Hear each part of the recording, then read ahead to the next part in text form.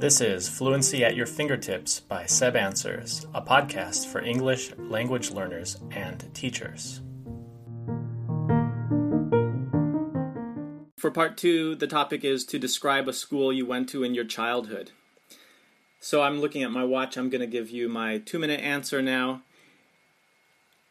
When I was in grade school, my primary school, it was quite small. It was actually a class size of about 20 students that began in kindergarten and went all the way up through 5th grade before we went to a regional middle school.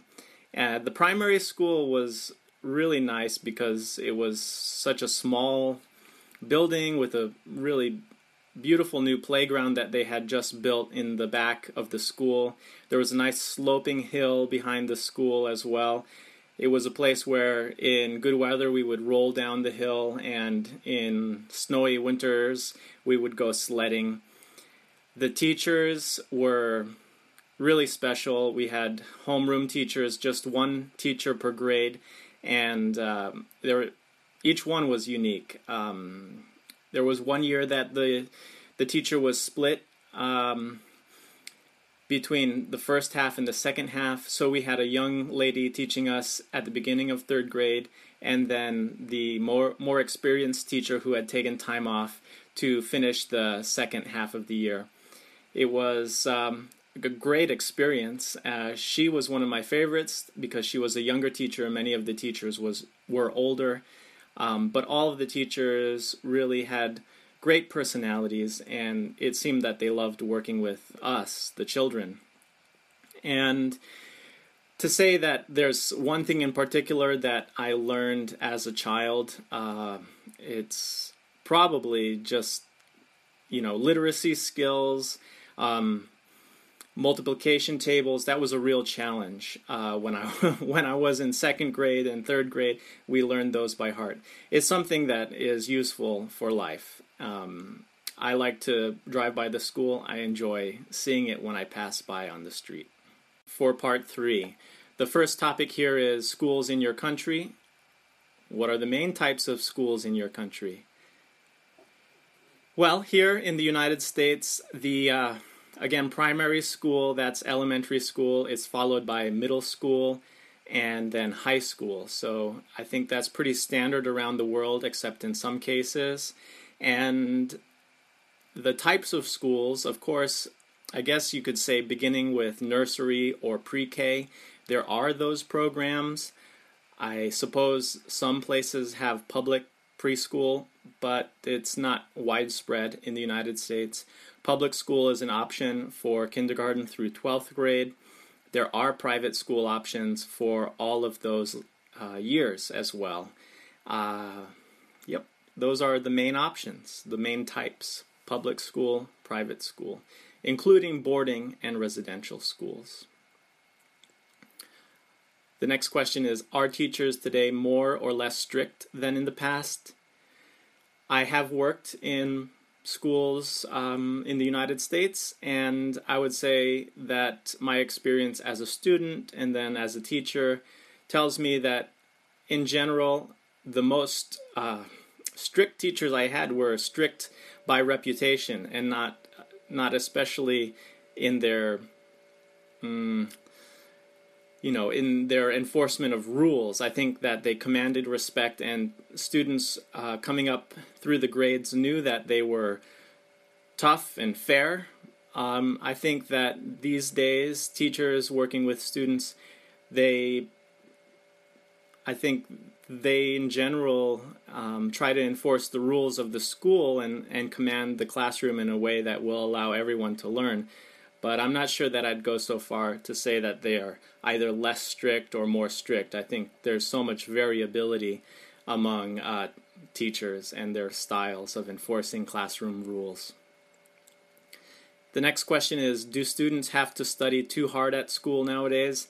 I have thought so, but then again, I think that education is such an important thing, myself as a teacher, that really the amount of study, it wouldn't necessarily be too much in my opinion.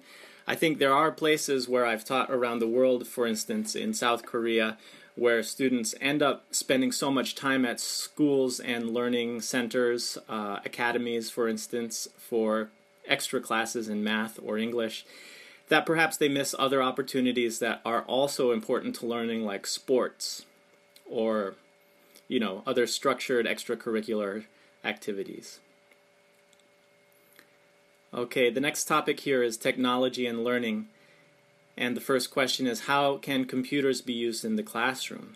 Now, specifically to computers in the classroom, I suppose there are many things that teachers can use computers for as presentation tools or require students to use themselves in presentations.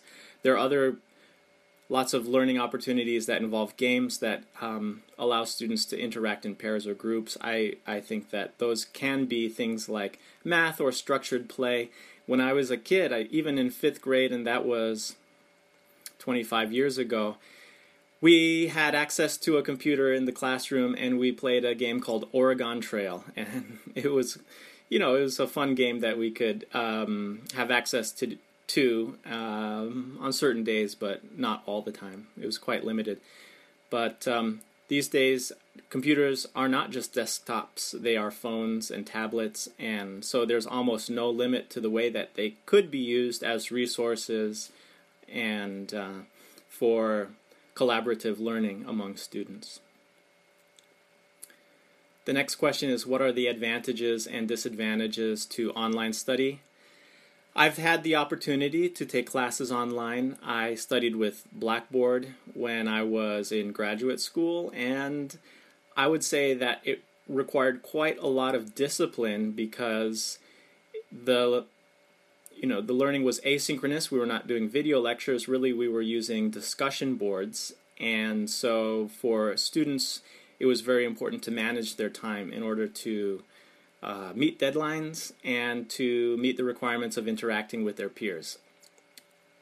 The question about disadvantages, I guess, the aspect about always being in class. If you're on your computer, you have access to those learning opportunities any time of the day and night, and I think that it really, the same way you need to manage your time in order to meet deadlines, you need to manage your time as a student who's learning online in order to have solid time, hours away from the computer so that you're just not engrossed in that online learning environment all the time. I think time away from the computer is necessary in order to mitigate some of the problems that arise from too much time with technology. The next question is, do you think technology will one day replace teachers? Why or why not? I think we're seeing that this is really part of the problem with exclusively online learning. The children at a young age, they don't do so well with the online learning. They need to be guided, obviously, in using the technology, but they also miss out on the interactions that they benefit so much from when they're learning in person, in a classroom, with their friends by their sides. There's a lot to that, and school is not daycare. It is a learning environment.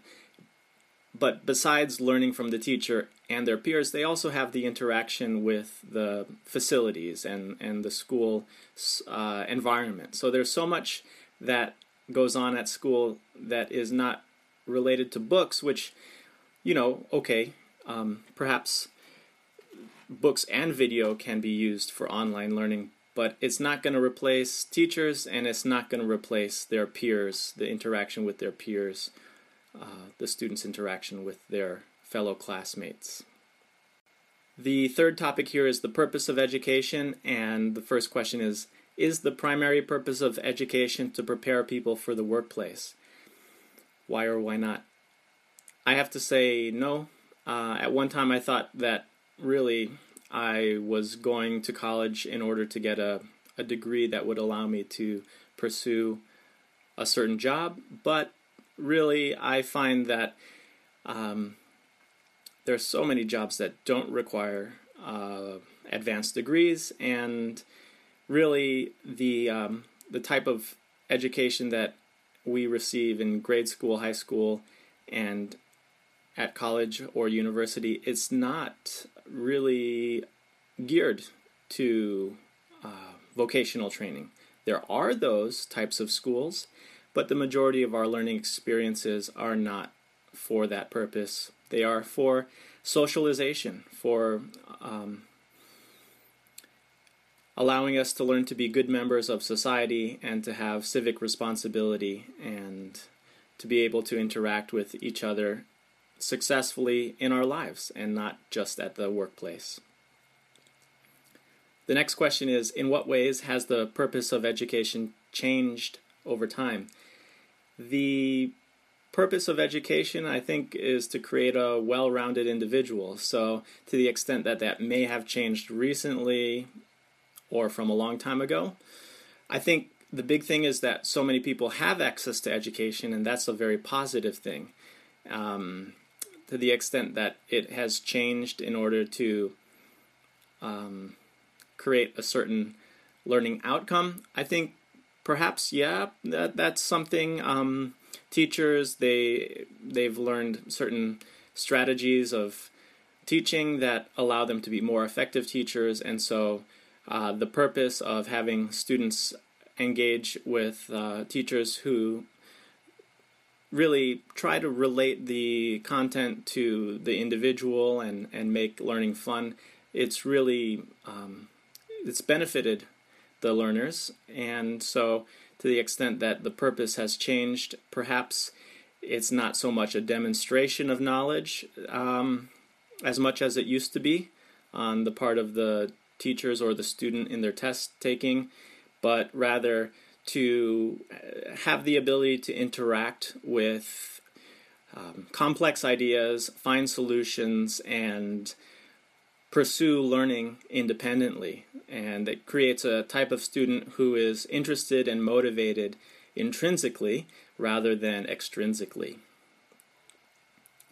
All right, and the final question here in my list of Part 3 questions for IELTS is education the primary responsibility of parents or the state? Now, as much as public schools operate in order to provide education to people who need it, and who need to have their time sort of occupied, the children whose parents are off working, earning livings in order to support them and to raise them, as much as the state provides that in order that the parents may be functioning members of the economy. I think there's so much education that parents do provide, and it is their responsibility to do so in the home, from structuring homework time to lessons about healthy eating, self-regulation, sleep quality. There are a lot of things that are part of being a successful adult that parents instill through instruction and by example.